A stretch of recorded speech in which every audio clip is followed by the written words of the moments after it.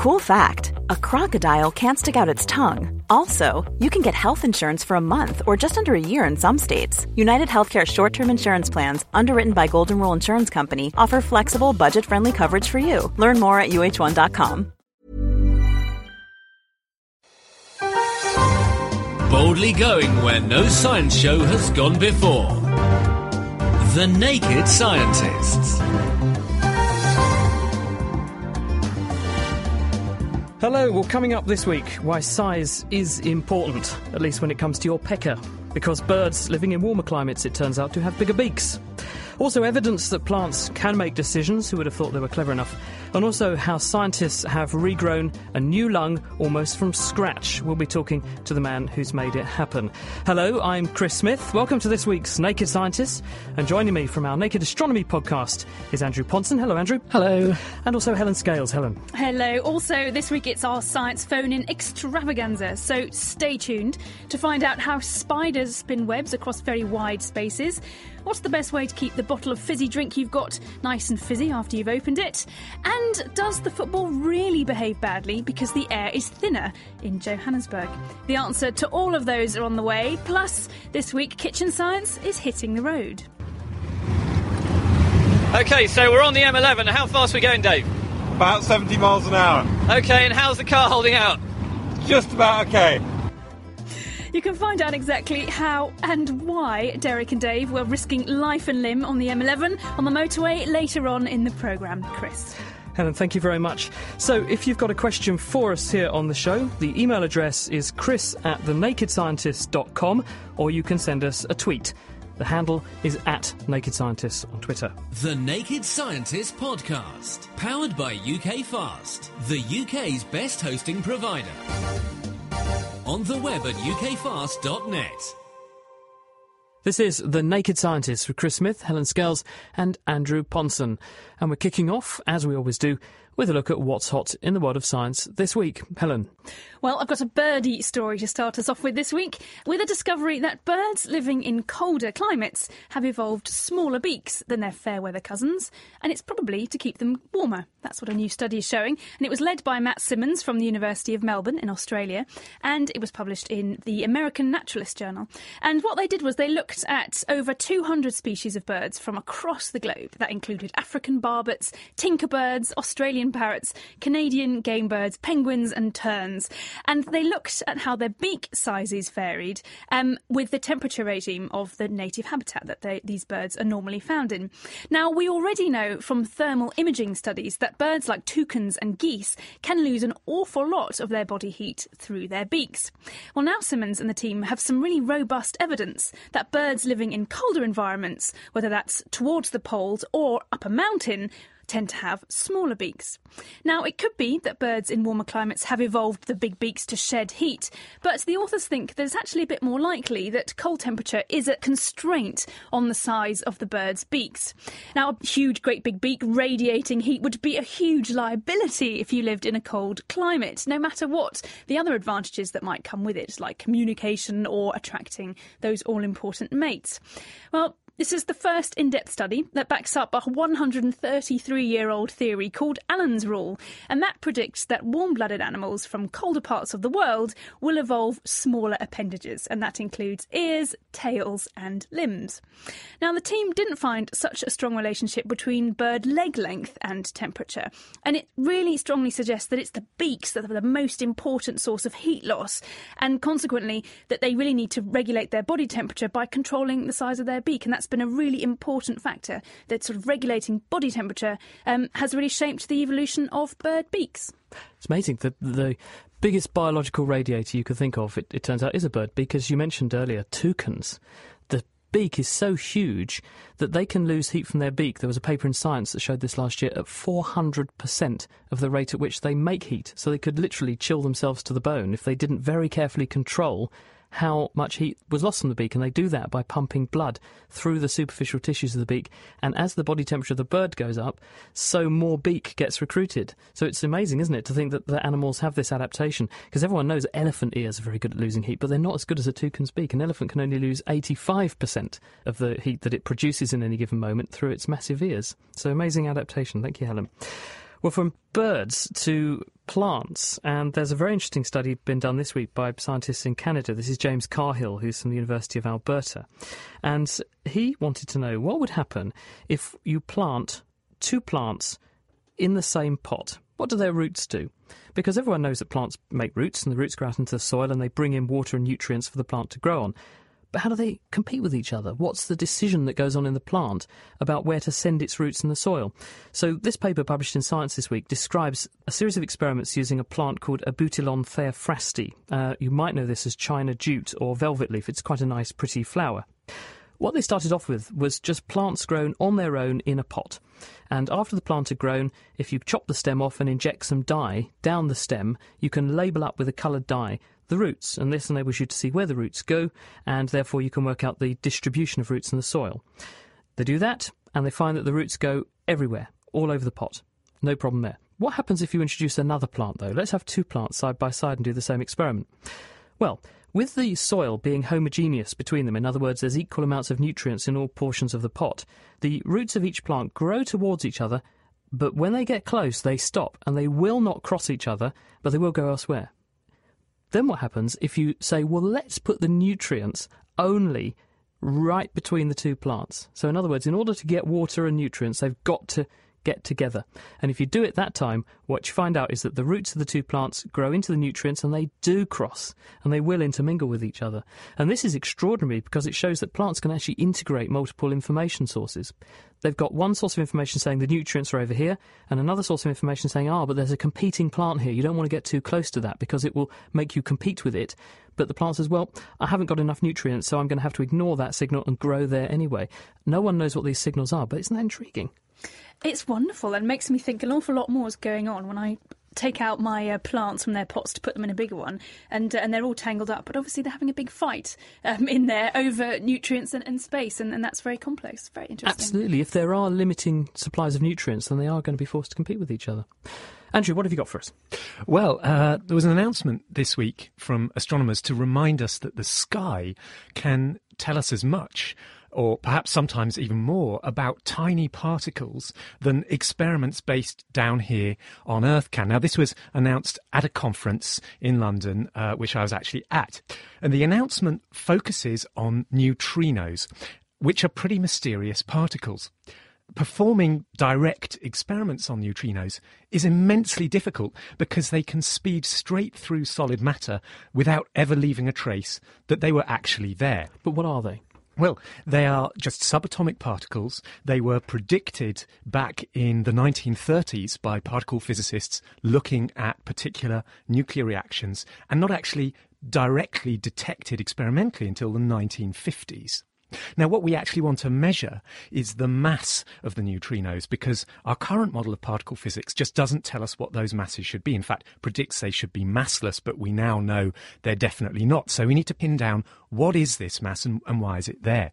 And it's been increasingly realised that astronomical scales are an excellent place to look, because these neutrinos have effects on the early universe, and they leave telltale signs in the distribution of matter in the present-day cosmos. So this is work from University College London by Sean Thomas and his PhD supervisor, Ofer Lahav.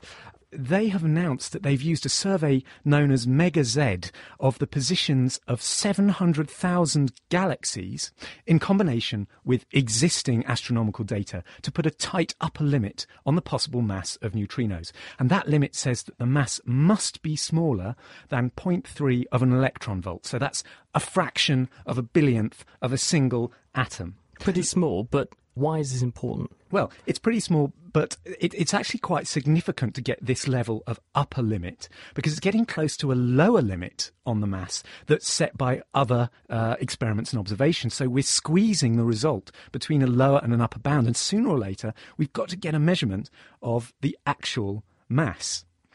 Overall, it's really exciting that astronomical observations can tell us more about a tiny, elusive particle than direct experiments here on Earth. Indeed, it's extraordinary to think that you can learn from the biggest things something about some of the smallest things. That's right, yeah. Helen? Right, well, I've got another story from the animal world. Well, from the natural world. And my favourite place of all, of course, the oceans. And the fact that scientists have taken steps towards solving what's been a 30-year oceanographic puzzle. And that's because they've discovered that microscopic algae living in mid-ocean areas must be getting essential nutrients from as deep down as 250 metres beneath the waves. But exactly how they're doing it remains something of a tantalising mystery. The study was published in Nature this week, led by Ken Johnson from the Monterey Bay Aquarium Research Institute in the States, and they've provided some answers to the important question of how algae manage to flourish in areas of clear blue ocean where there's virtually no nutrients at the surface. They went out and sent a robotic drifter called an Apex float into the waters off Hawaii, not a bad place to be working, and for 2 years it automatically bobbed up and down in the water column between the surface and 1,000 metres down, measuring oxygen and nitrate levels as it went. Now, they found that between January and October of each year, concentrations of oxygen in the upper 100 metres gradually increased, but at the same time, concentrations of nitrate in the deeper waters between 100 and 250 metres decreased. Now, this suggests that what's going on is that the algae in the shallow water, where there's lots of sunlight for photosynthesis to go on, for them to produce oxygen, but that somehow they're grabbing nutrients from deeper, darker waters. But how they do this is something that we don't yet know. Johnson and the team suggest that there could be dormant microalgae living in the deeper waters, and that they're occasionally stirred up into shallower waters by swirling eddy currents. They could maybe reach around 70 metres, and then from there they'd mop up some of the nutrients that are down there and perhaps carry on their way towards the sunlit shallows under their own steam, because algae can actually swim. They've got little flagella, little hairs that they can use to swim with, and they can control their own buoyancy. So by stirring them up in that way, you sort of bring them up plus a dose of food for them, and so they arrive in this warmer water with the food so they can then flourish because of sunlight there. Absolutely, that's the key thing. It's nutrients and sunlight together that they need to be able to flourish. And this is all very important because these mid-ocean algae are an important part of the carbon cycle. They're fixing a fifth of the carbon dioxide uptake of all the plants and algae for the whole planet. So it's playing a really important role in global climate, so we really need to understand what's going on. Indeed, especially as you say, with interest being focused as it is on the climate side of things, understanding how something like the ocean, which has such a huge role to play in soaking up CO2, actually works, is pretty important, isn't it? Absolutely, completely. Quite on. Helen, thanks. Well, also in the news this week, researchers at Yale University in America have come one step closer to building a functional lung in the laboratory. The team stripped cells off the lung of a rat, which left behind a connective tissue scaffolding, which they then repopulated with new cells. And this newly formed lung successfully exchanged oxygen and carbon dioxide for a short time after it was transplanted into another recipient rat. And this offers hope that we might be able to build replacement lung tissue for people in the future. Well, joining us to tell us a bit more about how he made this happen is one of the researchers, Dr. Thomas Peterson, who's a postdoctoral associate in biomedical engineering at Yale. Hello, Thomas. Thank you for joining us on The Naked Scientist. Tell us, first of all, I gave a very brief summary and overview there. How did you actually do this work? Well, you gave a very excellent summary. We start, as you said, with a normal lung of a rat and treat it with a chemical solution to remove all the cells. And this gives us this three-dimensional scaffold or skeleton of a lung. And that's a very important part because the 3D structure of a lung is quite complex and something that we couldn't easily make in the laboratory if we wanted to. So we can't, say, make an artificial material that is in the shape of a lung. And this scaffold can then be seeded with cells, a variety of cell types we used, both blood vessel cells, airway cells. And then we cultured this growing tissue in the lab for about a week, after which we can take it out and study it in a variety of ways, and we can also transplant it into rats, as you mentioned. And once you've got the scaffolding, how do the cells that you transplant onto that scaffolding know where to go and what sorts of cells to turn into? Well, that's a very good question. So there are two things that we did to try and help the cells go to the right places. The first, at a very high level, is we put them into the right compartments. So in the lung, you pretty much have two areas. You have the airway compartment and the blood vessel compartment.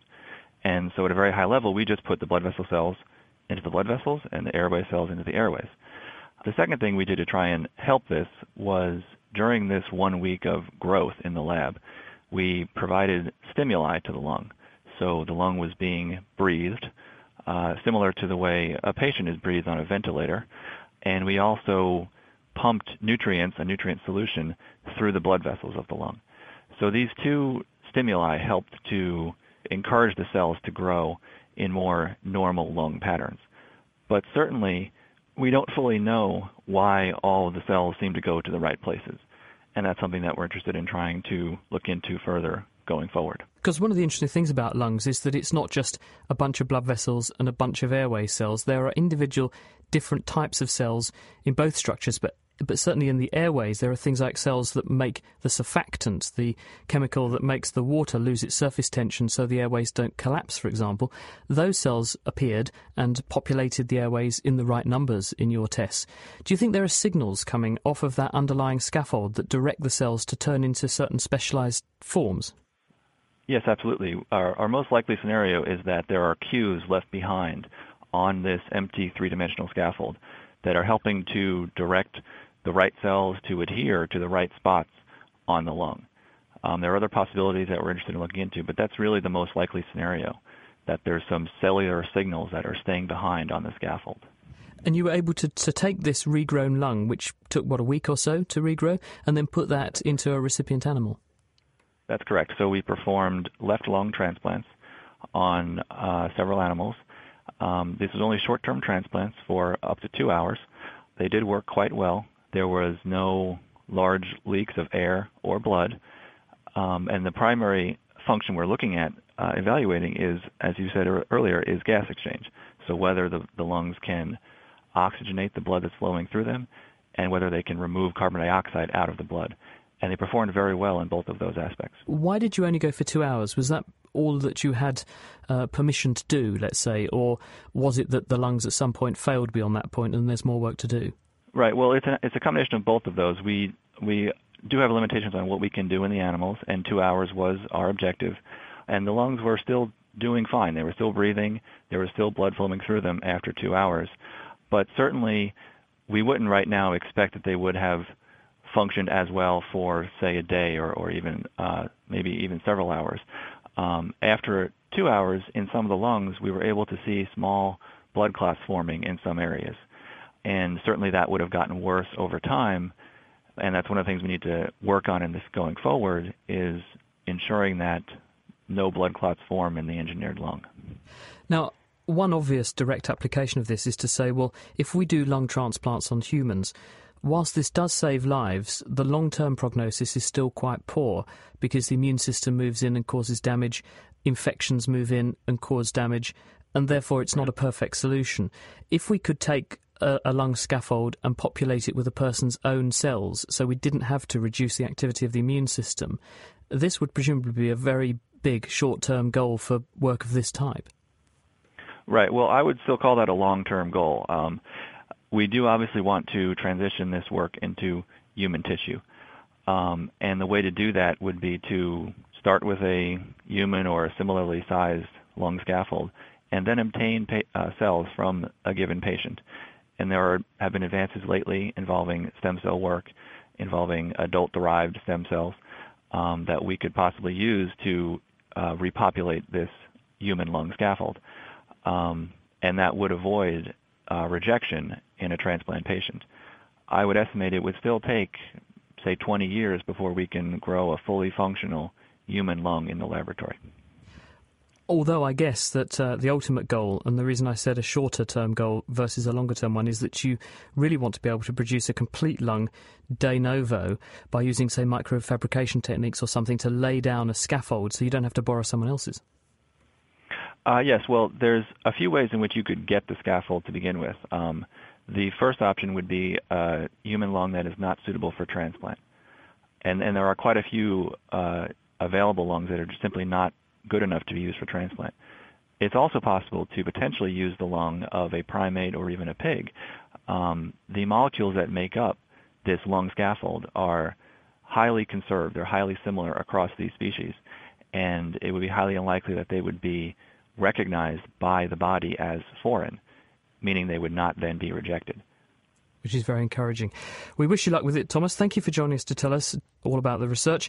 We'll put the details of Thomas's paper, which is published actually in Science this week, on our website, alongside all of the other news stories we've covered. The details of that are at thenakedscientist.com/news. That was Thomas Peterson, who is a researcher from Yale. Bringing the facts to bear. The Naked Scientists. This is The Naked Scientists with Chris Smith, with Helen Scales and with Andrew Ponson.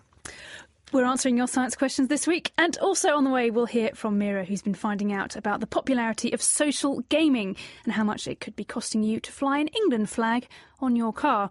And if you'd like to contact us through Twitter, it's at Naked Scientists, or you can send an email to chris@thenakedscientist.com. Helen, thanks. Hello, Caroline. Hello. Welcome to The Naked Scientists. What can we do for you? I have a question about cold sores. First of all, what is a cold sore, and how come some people are more susceptible to them than others? Oh, they're painful. Have you got them? I've only ever had one once in my life. Knowingly? Yeah. Well, let's do a straw poll here. Helen, Andrew, any cold sore action? I had one about 2 years ago. It was awful. I don't think I ever have, actually. Not that I know of, no. They're a healthy bunch here, Caroline. The reason we get cold sores is because of a virus. It's a virus called herpes simplex virus, HSV. It's one of the commonest human viruses. In fact, about 80% of adults have antibodies to this virus, indicating they've been infected. And James Bond said diamonds are forever. Well, herpes is for life. Once you've got it, you have it for the rest of your life. And the reason for that is that the virus exists as what's called a latent state inside the cells of your nervous system. Herpes simplex goes into sensory nerves, the ones that supply the skin, for example, and after you're infected, the virus goes along inside the nerve fibre to the cell body, which is a structure where the nucleus of the cell is, and inside that nucleus is the DNA of the cell, and the virus adds its DNA alongside your own cell's DNA, so it just sits there inside the cell, and periodically and in response to various stimuli, the virus can come back out again. So if you get sunburned, if you get trauma to the skin, if you get run down or ill for some other reason, this can all prompt the virus or provoke the virus to switch on the DNA, and in that DNA are the genes that tell it how to make new virus particles, and they come back out down the nerve cell to the patch of skin that nerve supplies, and the virus particles bud off from the end of the nerve and infect the overlying skin, and you get a cold sore, and that's got lots of virus particles, millions of virus particles in that are infectious, and you can then, if you get close to someone else, as in kissing close, you can pass the virus on. Oh, right, okay. So I guess you want to know, why do some people get it, some don't? Yes. Well, we don't know, because if you do tests, although you can find 80% of people who've got it, only about 15% of people have regular so-called reactivations. In other words, the virus only comes back periodically in about 15% of the people who've got it. And in an even bigger proportion, it can come back asymptomatically. You can shed the virus without realising it in saliva. So it looks like there's either something about the virus that makes it come back in some people. There might be some genes that are slightly different in the virus, or more likely is that there's something different about the people that reactivate the virus much more frequently, and maybe they carry a gene or something that makes them more likely to reactivate it. But the bottom line is that it's normally getting run down or sunburnt or trauma to the skin that discloses the virus. Interesting. That solve your problem? Yes, it does. It solves All my right. problem. Good to have you with us, Caroline. Take care. Thank you. All Bye right now. Bye-bye. Bye. Helen, I have one for you here. This is from Teas Road, who's listening to us from Bristol University, and says, can we taste without smelling food? I'm wondering whether we can taste without smelling food, because yesterday I had a blocked nose and onion tasted like potato. Wow, that's a really good question, and it's and you've got hit on the right point, that it's not just about taste in our mouths, it's also our nose that leads to a sensation of flavour and taste. And we have two things going on. We have our tongues, which have taste buds on them in little ridges and valleys called papillae, and these are responsible for picking up the 4, and some people think 5 main tastes, which are bitter, sweet, sour, salty and savoury or umami. There's not much nuance to those different flavours, but we do pick those up on our tongue. And the rest of the taste that we have comes from smelling the food, from the odour molecules that come off it. They waft up our nose and essentially fire nerve signals from somewhere called the olfactory mucosa inside your nose, which has receptor neurons, and they will tell your brain when you've picked up certain different chemicals. But interestingly, it's not all the smell that comes up your nose that is responsible for the taste. So if you didn't have a cold, the reason you can't smell when you have a cold is because your olfactory mucosa gets covered in goo, and those receptor neurons really don't get anywhere near to those molecules of odour that they're interested in. But if you hold your nose, you might have noticed you can still taste quite well when you're eating. And that's because some of those molecules also go from your mouth sort of through the internal passages and still find their way to your olfactory mucosa. So it's no good just holding your nose if you don't like the taste of your medicine. I used to do that for medicine for Brussels sprouts, actually. It does help. And in fact, interestingly, in a 2005 study in the journal Neuron, Dana Small from Yale University led a study where they put tubes up volunteers' noses. I hope they did pay these people well, because this does sound like a fairly nasty study. One of the tubes went just to the nose. The other one went back into the mouth. And they wafted smells up these different tubes and put people inside an MRI scanner and showed that different parts of the brain were activated depending on if the smell went to the olfactory mucosa directly or whether it went into the mouth and then sort of wafted back up there. It makes sense that essentially if you're smelling something from a distance, it's more like, oh goody, there's some chocolate on the way, perhaps I should go and find myself some of that. Whereas if you're eating the chocolate, you're actually doing other things like preparing your body for a nice hit of fat and sugar that's going to come along with the chocolate that you're eating. So it seems something quite interesting is going on in your nose and your mouth to lead to the sensation of taste. Terrific. I still say holding your nose works well for Brussels sprouts. It did for me. Andrew, there's an interesting question here, which is from Francois Hugo, who says, how is north determined for planets that don't have a magnetic field? And then he goes on to ask about the Earth's magnetic field flipping. We can talk about that in a second. OK, well, north would generally be determined, I would say, in terms of the rotation of a planet. So when we talk about north here on Earth, what we really mean is that you can look at the way that the Earth is rotation. There are two fixed points. There are 2 points on the Earth which never actually move at all. And that's what defines where the poles are on Earth. Now, which one's north and which one's south is going to be determined by, say, you look from the top and you see it going round clockwise, then that tells you which one you would call north and which one you would call south. So that's going to apply to any planet, regardless of whether there's a magnetic field. Of course, here on Earth, we do have a magnetic field. It's actually not perfectly aligned with the rotation of the planet. And as I think you were hinting, sometimes it even flips round. So the naming of the north and south poles in terms of magnetic fields, of course, does come about historically because it was roughly lined up with the way that the Earth rotated. But it's not a direct physical link, if you like.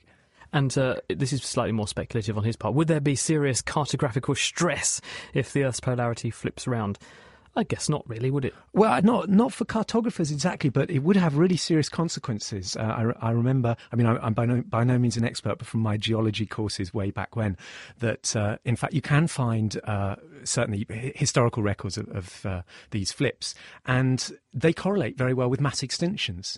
And one of the reasons people think this might be is that the Earth's magnetic fields protects us from an awful lot of nasty particles streaming through space. And at the point at which it reverses, it probably shrinks down to more or less nothing. And then all these particles can bombard the organisms living on the Earth. And this is solar radiation, effectively, solar wind, isn't it? It's the solar wind and other cosmic rays, in fact, from other sources, and clearly causes major problems for Earth. So we really don't want that to happen. And we don't know how much warning we'd get either if it was about to happen. Historically, I mean, looking at the records written geologically in rocks, it's every 100,000 years or so, but it hasn't happened for 800,000 years, leading people to suggest that we're overdue. And there is an anomaly over the Southern Ocean, or the Southern Atlantic, isn't there? And a satellite, ironically, was put up to study the Earth's magnetic field, and it ended up floating across this anomaly and got bombarded, and it actually got messed up by the very solar radiation that we're worried about basting the Earth. So, yeah, point well made. Thank you, Andrew. Right, this is The Naked Scientists. It's Chris, Helen and Andrew. If you'd like to contact us through Twitter, it's @NakedScientists. If you want to send an email, it's chris@thenakedscientists.com. In a minute, we'll be finding out how you can keep your fizz in a bottle of fizzy drink. But first, it's time to join Meera Senthilingam because, as well as helping to keep you in touch with your friends and family, social networking sites like Facebook are increasingly offering alternative forms of entertainment in the form of highly addictive online games, I can testify to that you can play with your friends. This week, I've come along to the offices of Playfish in London, who develop social games, to see what all the fuss is about and what goes into creating them. With me is Steve Shipton, Technical Director of Studios here at Playfish. So a social game is a game that you play with friends. Friends will be necessary to complete certain aspects of the game. You'll be sharing features of the game with your friends, just generally moving away from playing alone. What makes these types of games so popular online? Part of that is that you can play the game in very short bursts. And what you do, you share with your friends. So, you're kind of showing off a little bit when you're playing the game. And then your friend sees that, and then they want to get in on the action, and so on and so on. There's kind of a viral cascade of people playing. How popular would you say this field of gaming is? So how many players are there worldwide? There's approximately 100 million people playing per day, playing social games. Purely through sites such as Facebook? Yeah, that's just on Facebook. And the Playfish games account for about 10 million of that. So that's a lot of people. What do we know about the average player? That's quite interesting. It's very different to traditional gaming in that the split is pretty much 50-50 male-female. The actual age range can go anywhere between 15 to 55. But there is a core group in the 18 to 34 range. Here at Playfish, you've created a variety of games varying from Pet Society, where you create and own a pet, to Restaurant City, where you manage a restaurant and have players or friends come and eat at the restaurant or work at the restaurant. What goes into developing these types of games? Each game must factor in some social aspect. Another thing that we use is to have items in the game that you can only collect with the help of your friends. Also, we need to allow people to play these games in very short bursts. A lot of times people are playing at work or sort of just relaxing at home, and they don't want to be spending half an hour in a solid session with that game. It's difficult for us to try and get the same sort of rewarding gameplay into that 1 minute play, which is typical. We also need to think about how can we monetize the game. All of our games are free to play, but we need to have a coin economy in there and a sort of cash economy so that if players want to, then they have the option of sort of spending some money and keeping the game running. A key point is that these games are free to play, so that's always an incentive for people to come on and start playing. But how do you keep them interested and keep your players there? So one of the big challenges for us is to keep the game fresh for existing players. They're very important to us, and we want to sort of keep them playing for as long as possible so that they get the maximum value out of the game. And we have this whole philosophy where we run games as a service. So one of the differences with traditional gaming is that whereas they will spend years and years making a game, our games are updated every single week. So each week there is new content, new features. A lot of these types of games do seem to be purely for entertainment purposes, but could they be taken advantage of in terms of public awareness or to create some educational initiatives? So we've actually got a game out called Geo Challenge, in which you must identify countries' flags, the shapes of countries, locate capitals, things like that. So that one is educational, but then due to the active gameplay nature of that, where it does demand your attention for 2 to 3 minutes to do the quiz, it doesn't seem to be as popular as the management-based games. Within games themselves, we always try to have a slight educational theme, so in Pet Society you can buy various paintings that look a bit like the famous works, and in our new game, My Empire, you can build the 7 Wonders of the World. Clearly, this field of gaming, it's a big player in the world of gaming as a whole, because recently, just a few months ago, Electronic Arts, that's EA Games, bought Playfish. This is really great for the platform. Big games company like EA finally taking notice and investing a significant amount of money. It means that we can now put game licenses on Facebook. And recently we launched FIFA Superstars, where you can manage a team to train them up to buy new players and to sort of play against your friends and try to be number one amongst your friends. And I imagine with the World Cup, this is excellent timing. You'll be able to take part in a unique World Cup challenge within the game, and going forward, lots of other football contests, anything to do with FIFA basically will be in the game. So as you can see, the future for social gaming is going to be more integration with social platforms and bringing bigger brands to these social platforms that people recognise.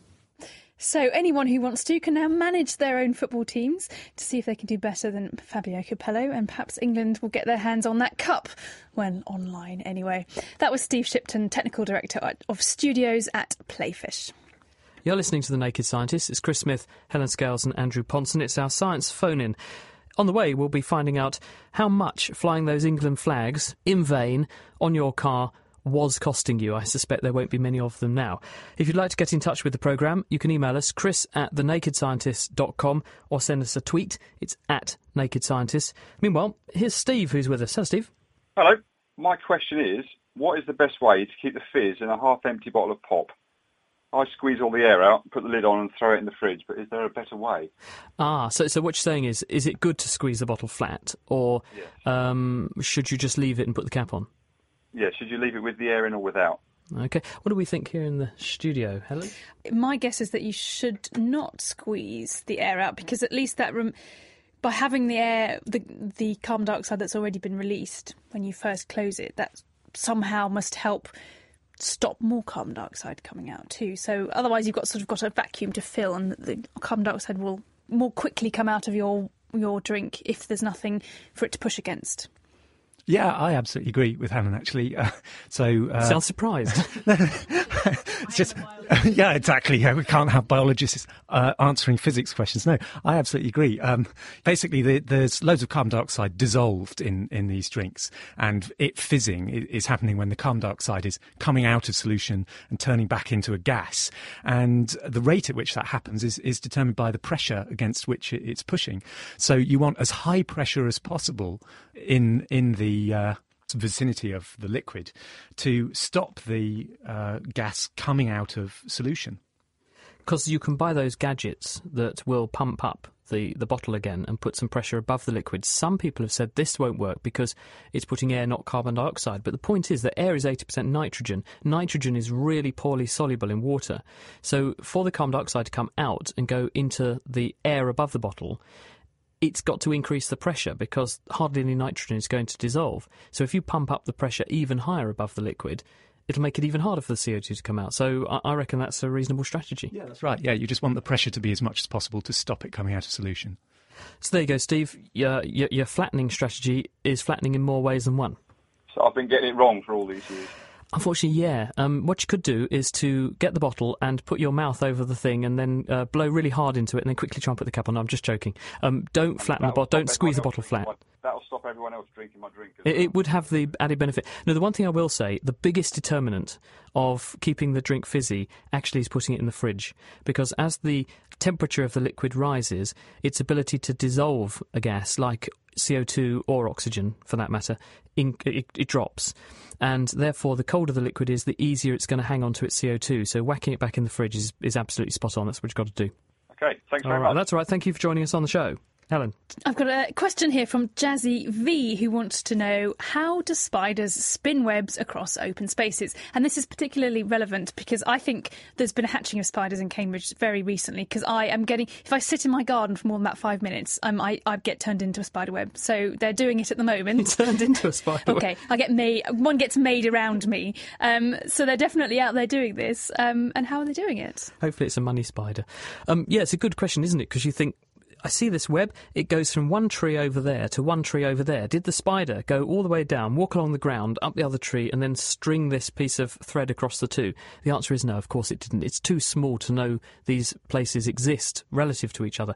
The way the spiders do this, actually, is that they sit on the end of one twig or something, and they stream out this very long but very light thread of silk, which gets picked up on air currents, and it floats away from the spider, and the spider is continuously testing the tension in the thread, and when it feels it goes taut, it realises it must have snagged on something. So it will then fix that end and go across, counting steps, because the spiders measure distance by counting their steps, and it therefore knows how far away it is. It then counts back halfway, knows that it's halfway back across, and then drops a perpendicular, so it goes down to the ground. That's the middle of its web, and it's got a sort of T-shape, and fixes the bottom thread, and then after that it's got the 3 points it needs to start making the web. So that's how it does it. Ingenious stuff. It is ingenious, and I feel terrible when I have to take it down, when I have to move, because it's gone to so much effort, but I'm sorry. Ants do the same thing. They count steps to work out how to find their way home, of course. Fantastic. Talking of insects and that kind of thing, in a second we'll explore this question on moths and why they go in circles around light. But first, John in Peterborough, Helen, asks you, what is the point of eyebrows? What's the point of eyebrows? To look lovely, so we can paint them in and be very beautiful. No, the main theories are that eyebrows are rather muckily to stop sweat from dropping into our eyes. And in fact, that's almost the prominent brow that we have and that our ancestors had helped to stop us having to mop our brows quite so much. And if you watch the hot tennis players at the moment in Wimbledon, you might see that having eyebrows does help. And I think people who say that if you lose an eyebrow or if you shave it off, or your friends do perhaps, then you will get more sweat. I think it does seem to actually work for you, especially if you've got big bushy eyebrows. That really does help to mop things up. So I didn't know you'd been on my stag do. So don't pluck all your eyebrows out unless you want to be impairing your vision on hot days. Miss Godfrey said, do spiders have eyelids? Well, they don't actually, because spiders have compound eyes, so they have lots and lots of individual lenses that then filter down through this lens material onto a photoreceptor, a light-sensitive plate underneath, so they don't have a call for having any kind of eyelid-type structure. Their eyes are open all the time, so they'll keep an eye on you because they've got plenty of them. Thomas is on the telephone. Hello, Thomas. Good evening, Thomas here. Welcome to The Naked Scientist. What do you want to talk about? Okay, I've got a question, or rather 1.5 questions about the impact of gravity on mass. Now, I know that the Earth isn't totally spheric. I think it's rather like potato-shaped. And this fact, among others, should probably have a tiny little impact on measured gravity at sea level around the globe. Now, if mass stays the same, but gravity differs when moving from the mid-latitudes towards the equator or polar region, how will you ensure, for example, when you take a Boeing 747 with a max takeoff weight around 440 tons, that it will work at all latitudes? And maybe how many percent can the measured weight differ compared when you take the same mass from the pole to the equator? Okay, well, the strength of gravity on Earth is measured in terms of how fast it accelerates things, and roughly speaking, it's about 10 metres per second every second. That's how fast it accelerates things. And you're absolutely right that it differs slightly depending on whether you're at the equator or at the poles. And there are basically two effects that are contributing to that. The first is actually the rotation of the Earth itself. I was saying earlier on, actually, that if you're standing on the poles, that point is fixed, so you're not moving at all, whereas if you're at the equator, you're moving very fast around in a circle. And that reduces the effect of gravity that you feel by what's actually 3.4 centimetres per second. So that's about a 0.3% effect. It reduces the weight by 0.3%. And you also said correctly that the Earth actually bulges around the equator. And I think if I'm getting this right, that's going to make it up into about a 0.5% effect. So it's going to have a 0.5% effect on the weight that's measured of your Boeing 747, which is not really a huge amount in terms of the uncertainties involved in aviation. Because they've also taken into account extra things in terms of safety factors for those kind of takeoffs anyway. So it's already been taken account of. Absolutely right, yeah. Andrew, thank you very much. Well, still to come, why one side of your brain controls the opposite side of your body.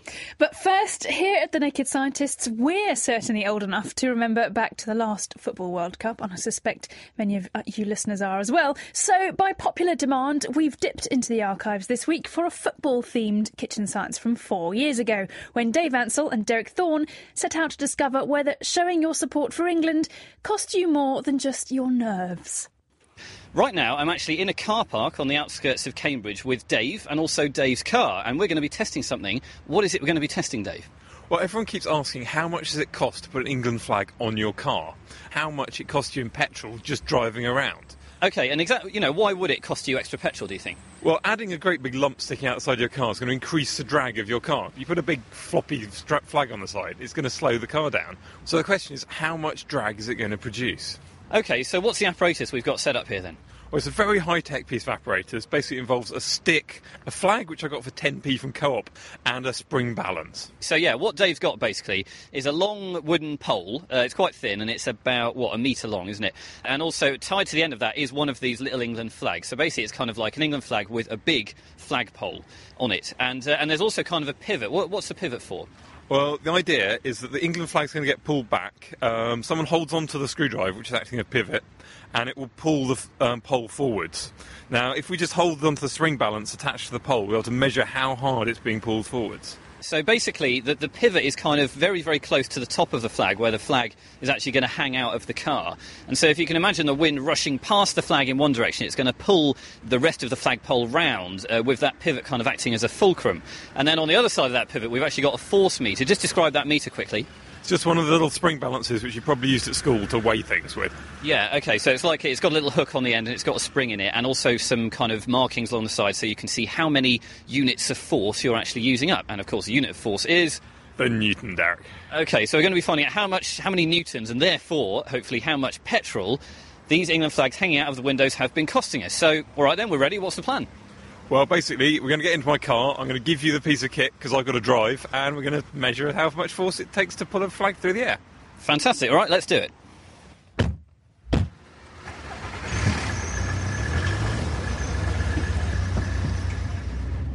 All right then, so we're on the A505 near Duxford, and Dave's driving his car, I'm sat in the back, and our esteemed producer has actually come along to help hold this contraption together as well. Dave, how fast are we going? We're about 40 miles an hour now, Derek. Now, I'm looking at the force meter. We've fixed it on the other side of this pole, so the flag, you can hear it. It's fluttering out of the window there, and I can read a force of 1.75 newtons, OK, and that's at 40 miles an hour. But I think what we want to do now is try and get it a bit quicker. So what's the plan, Dave? We're going to turn around and head on to the M11 and see how fast we can go. OK, and see how fast this banger goes. Fantastic. OK, here we go for the M11. OK, so we're on the M11. How fast are we going, Dave? About 70 miles an hour. OK, and how's the car holding out? Just about OK. All right, so we're going about 70 miles an hour. We are legal here on The Naked Scientist, and the flag is out there. It's bending on the plastic pole, bending like hell. And we've actually got the force meter. It's much further down the pole because the force is so great. We've actually got to make it quite hard to put a measurement on this force meter. So the length on the inside of the car, on the other side of the pole, is 3 times what it is on the flag side. Anyway, looking at the force meter, we've got...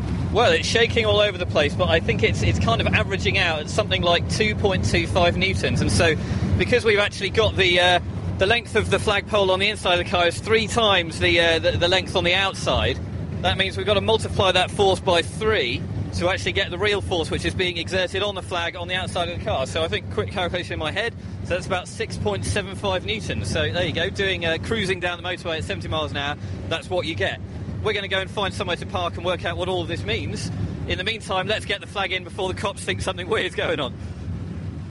So we're back in a car park just on the outskirts of Cambridge. We're near Trumpington, and we've just been on our drive. We've measured the force that was on the flag at 40 miles an hour and then at 70 miles an hour. And Dave here has the back of an envelope, no less. He's come prepared, this man, and so he's been working out exactly how much energy and therefore how much fuel and so on it's been costing us. So Dave, what have you worked out? Power is basically force times speed. So at 40 miles an hour, you're doing 18 metres per second, and there was about 3.5 newtons on the flag. So that comes out about 63 watts, so about the same as running an extra light bulb for no particularly good reason. Now, a car's about only 30% efficient, so you've got to multiply that by about 3 to give you the amount of power in petrol you're using, so about 135 watts in petrol. So that comes out about 0.7 megajoules per hour. OK, so this is the amount of extra energy that your car is using for every hour that it's got the flag at 40 miles an hour. OK.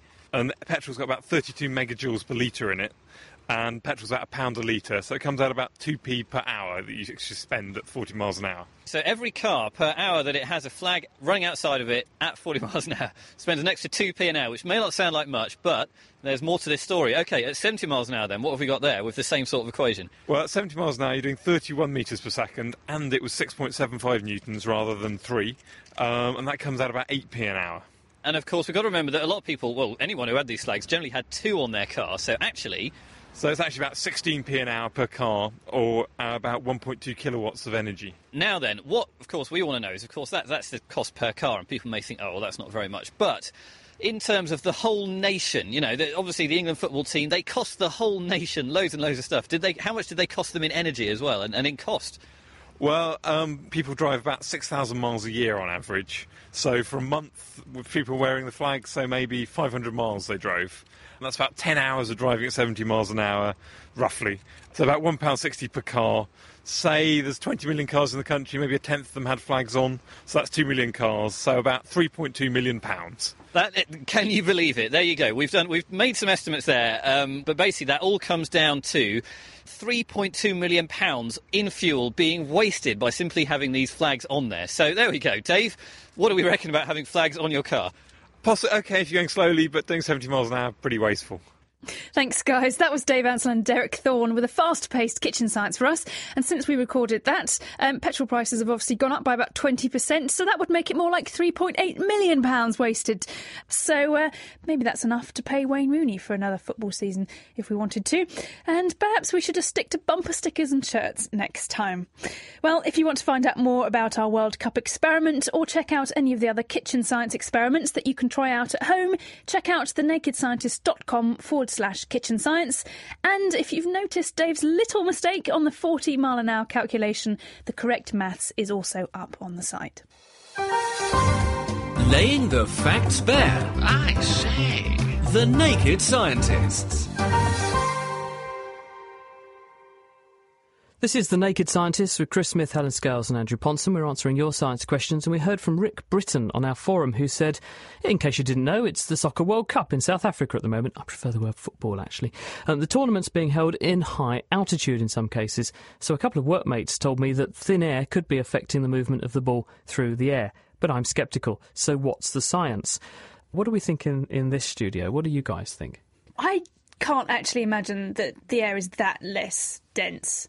How high are we talking in Johannesburg? Well, it's actually about 4,000 feet.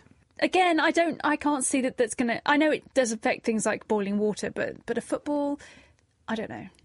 Well, I have to say, I think the footballs are designed to really minimise the effects of drag, and that presumably also means minimising the difference between drag in different atmospheres. But having said that, clearly the fact that we lost must have been down to some kind of major problem with the football, if not the referee. Well, actually, there is quite a bit of science behind this.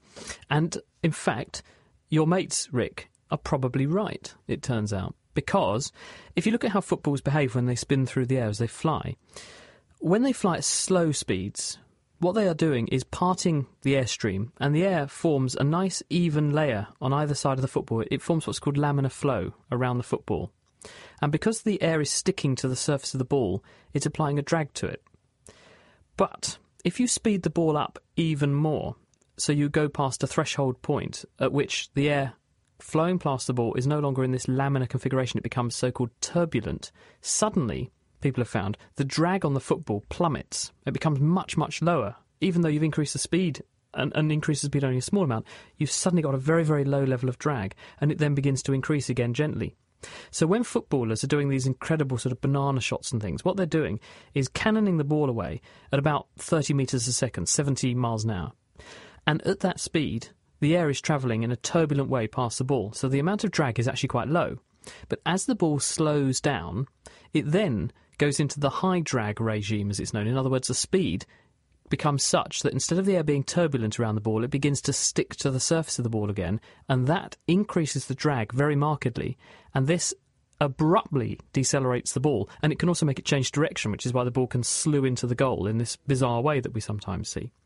So speed is of the essence, and therefore the amount of air that's sticking to the ball is important. So if you look at what's going on in Joburg, that stadium is at about 4,000 feet. There's an index that people use on aeroplanes, which is called the indicated airspeed. This is a record of how fast the air is apparently going past the aeroplane, and we know by a rule of thumb that it's about 2% wrong for every 1,000 feet in height you go up. So in other words, at 4,000 feet it will be 4 times 2%, which is an 8% error. In other words, the ball will be feeling drag as though it were going about 8% more slowly than it really is. So when your footy player is booting the ball, having trained at sea level, knowing how the ball performs in air of the density you're going to get at sea level, actually the speeds they're booting it at to make these effects happen are going to be all wrong, because the ball is actually travelling and experiencing drag about 8% lower than it ought to at sea level. And therefore, this will, if you're a highly seasoned, highly practiced footballer, unless you have an opportunity to realise this is what's happening, there could be an error in the way that you're going to boot the ball. It's amazing to think how much there is going on in physics in football, isn't it? Yeah, well, Wayne Rooney is well known for his love of physics. But not for his knowledge of it, nor his ability to score goals this year, fortunately. Oh, well, never mind. Better luck next time. Better luck in 2014, isn't it? Yes, that is correct. 4 years' time. See you there. We'll probably end up playing Germany again, anyway. Very quickly, Andrew, got a question for you, which is from David Worley. David Worley 94 on Twitter. He says, if you jumped down a hole that went through the centre of the planet, would you fall out the other end or stay in the middle? You would absolutely fall out the other end. So you'd accelerate all the way until you got to the centre, and then you'd decelerate all the way until you got to the other end, and then you would come to a graceful stop just as you got to the hole in Australia if you jumped in the UK, and that would be that. And you'd then oscillate, presumably. Well, yeah, if you didn't actually manage to stop yourself when you got to the other end, and hopefully you'd be prepared, and you would oscillate backwards and forwards forever.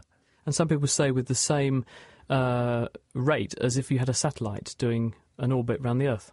Well, it depends slightly on exactly what orbit you put it into. But if I remember correctly, it's about 42 minutes, the period of oscillation. Helen, Aranima has sent us an email and says, why can't birds see the colour blue? As far as I was concerned, they could. Well, yes, all you have to really do is look at a peacock's tail to see just how important the colour blue is for birds. And in fact, birds have really extraordinary vision because they have 4 cones, as well as the 3 that we have, us mammals and humans have. They can also see in UV and near UV light. The reason they do this is for all sorts of things. We think it plays a really important role in sexual signals. If you cut out the UV part of feathers, it really kind of interferes with how birds can communicate with each other. And it's also quite important for them in their ability to find prey and to forage and find other food. So UV light is very important, and they have great colour vision too. So birds are really quite championing the world of colour vision, actually, and can see much more than we can. Terrific. So there you go. It wasn't true at all. Thank you, Helen. This is a really good one for you, Andrew. Mind-boggling to think of what it would look like. Tony says, could a large enough fan propel a space shuttle? He says, my name's Tony. I'm in Pennsylvania, US. The father of one of my friends proposed the idea of putting a giant fan on the back of a space shuttle as a sufficient way to generate thrust. My friend believes it would do nothing as space is completely empty. But based on my rudimentary knowledge of physics, I think the shuttle would accelerate slowly due to the conservation of angular momentum. So is it feasible, or even possible, to propel a spacecraft with a giant fan? How would the slanted blades of the giant fan affect the system?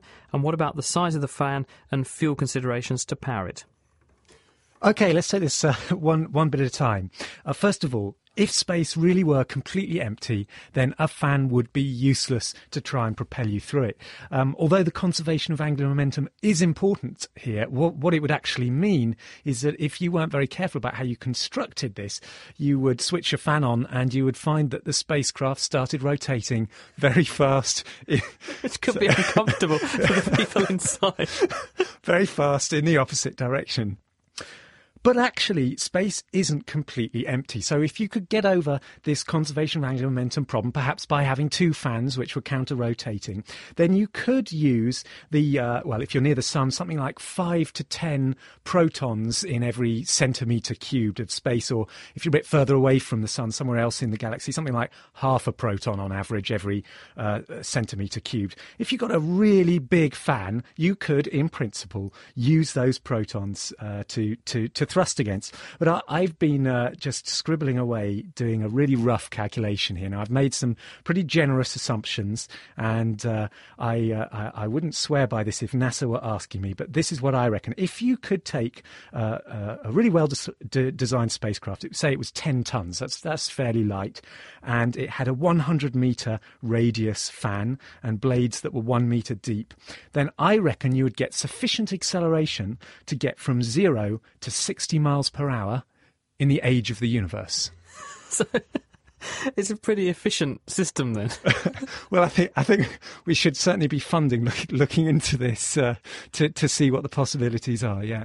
And this is assuming that you had overcome, although you presumably wouldn't have overcome, with one fan, the spacecraft spinning around the opposite way for the hectic ride for the people aboard. No, I think you'd need counter-rotating blades, definitely, yeah. Well, it's certainly an interesting question and an even more interesting answer. Thank you, Tony. OK, Helen, Anna Olsen says, could a human being survive being swallowed by a whale or big fish, a bit like Jonah? I've been thinking about the Old Testament story of Jonah, who was swallowed by a big fish or a whale, according to Matthew's Gospel. Are there any modern-day accounts of humans or animals surviving something like this? There are plenty of accounts. They're all on the internet, and I should think they are all untrue, because there are all sorts of reasons why I don't think it's likely that anyone's really going to survive, at least not for very long, inside any of these animals. We could look at it, if you like.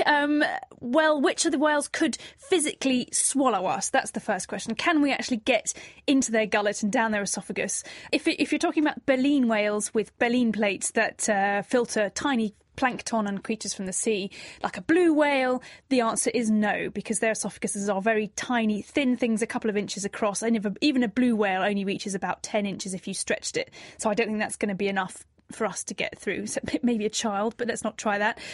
So that really leaves the toothed whales, the other part of the whale group, things like killer whales and sperm whales. Yes, they can swallow large prey. They can swallow large seals whole. Sperm whales, we know sperm whales can swallow giant squid whole. So chances are they could swallow a human whole. If you can survive the being swallowed part of it and get past all those teeth, you then will find yourself in a complex system of digestion. They have up to 4 stomach chambers, like a cow. Find your way through those if you can, while you're also going to dodge all those nasty digestive enzymes that are going to start corroding your skin. Well, not least the lack of oxygen, surely, as well. Absolutely. That was my final point, was there really isn't any air in there. If there is any air inside a whale, it's probably methane, and that's not going to help you out very much. We do know that whales can be flatulent, so there is some gas. They do have gassy pockets, but it's not air, not good to breathe. Certainly no air inside a fish, so I think that's really what's going to get you in the end. So I'm afraid no. But there are lovely stories. I like Rudyard Kipling's How the Whale Got His Throat, which tells of a shipwrecked mariner who was swallowed by a whale, and he caused such a fuss that the beast actually agrees to release him. But the mariner, to prevent this ever happening again, forces a wooden grate into the mouth of the whale so that it won't swallow any more people. And all it can do is swallow little fish. So he got that half right, because that's half of the whales, the baleen whales. So, no, I don't think there's any chance. I think all the stories of people surviving being inside a whale are made up. Sorry about that. Oh, you've really spoilt my day now, but never mind. Helen, thank you very much. Andrew, this one comes from Tomcat, who says, question to the rocket scientist. See, you're a rocket scientist now. Yeah, that would be neat. If you take a rocket in deep space far from any planet, if you fire the rocket engine, would such a rocket continuously accelerate till it burns out, or would it end up accelerating when its forward speed equals the speed of hot gases leaving the nozzle of the rocket engine? I think I understand what he's saying. Yeah, I understand completely. And in fact, it would just carry on accelerating forever until it ran out of fuel, because the reason that it's accelerating is not so much to do with measuring particular speeds. It's more just to do with the fact that it's throwing out lots of mass out of its rear end, to put it nicely.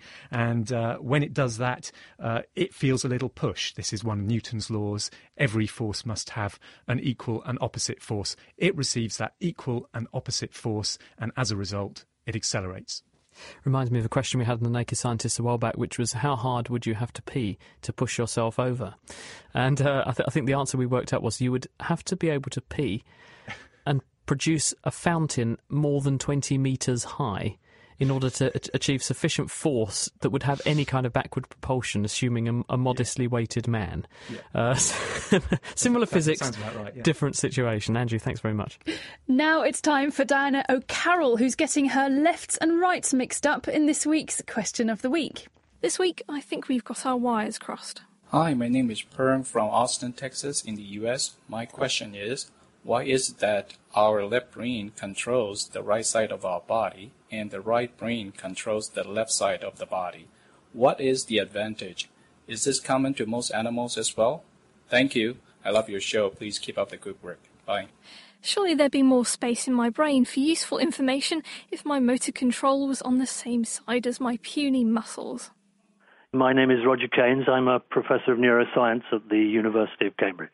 Okay, well, that's a tough question. I mean, it's a why question, and it's an evolutionary question, and answering why questions in biology is very difficult. And in this case, I think we'd have to go back several 100 million years ago to see the very first evolving animals with complicating nervous systems that are getting more and more sophisticated. But vision must have come in, and maybe that particularly started becoming important when mammals developed binocular vision, and the two eyes were looking towards the front of the animal, and so therefore in some parts of what you're looking at, the two retinas, that's the light-sensing parts of each eye, are seeing the same thing, giving you binocular 3D vision. And the point there is that the lens of the eye inverts the image that forms on the retina, so that in binocular animals like us, things seen to our left, for example, are sensed by the right half of our left eye and by the left half of our right eye, and that's a product of the physics of the situation. But if each eye then sends all its nerves to just one half of the brain, the picture of the world on one side of the body is then split between the two halves of the brain, and it makes much more sense for this picture to be fused in just one half of the brain by the crossing over of some of the nerves from the two eyes. But more recently, people have been thinking theoretically about how can you wire up a clever brain just on first principles. And there they've decided that probably it's useful to wire things crossed over simply because, for reasons we don't need to go into now, that prevents wiring errors or reduces wiring errors a lot compared with if you wire things up just on the same side of the brain. So wiring might be better off crossed, and binocular vision could be the cause of our brain alignments. And some theoretical work has indicated that a brain is actually more likely to wire itself up correctly during development if one half controls the opposite side of the body. On the forum, RD pointed out that the crossover is still present in eyeless animals and insects, whilst Diver John said that it could just be a quirk that all subsequent life forms have adapted to. Next week, how might we adapt our vision to electric toothbrushes? When I brush my teeth with an electric toothbrush, my vision remains normal. However, if I look at a computer screen or digital LED clock, the image is shimmering. Why the difference? That question was from John Wolfe. Why might the vibrations make it tricky to see an LED display? Let us know what you think by emailing chris@thenakedscientists.com or by writing on the forum at thenakedscientists.com/forum. So, why can't you see an LED display when you're using your electronic toothbrush? Why would you be looking at an LED display? Perhaps we'll find the answer to that too. Diana will be back with an expert opinion next week. But until then, send your answers to chris@thenakedscientists.com or write them on the forum at thenakedscientists.com/forum. Thanks, Helen. That's it for this week. We're almost out of time. Thank you to our guest, Thomas Peterson, and also to our producers, Sarah Caster-Perry, Mira Sinthalingam, Diana O'Carroll, Ben Valsler and Tom Simpkins. Join us next week for the science of volcanoes. The Naked Scientist podcast comes to you from Cambridge University and is supported by the Wellcome Trust, the EPSRC and UK FAST. For more information, look us up online at nakedscientist.com.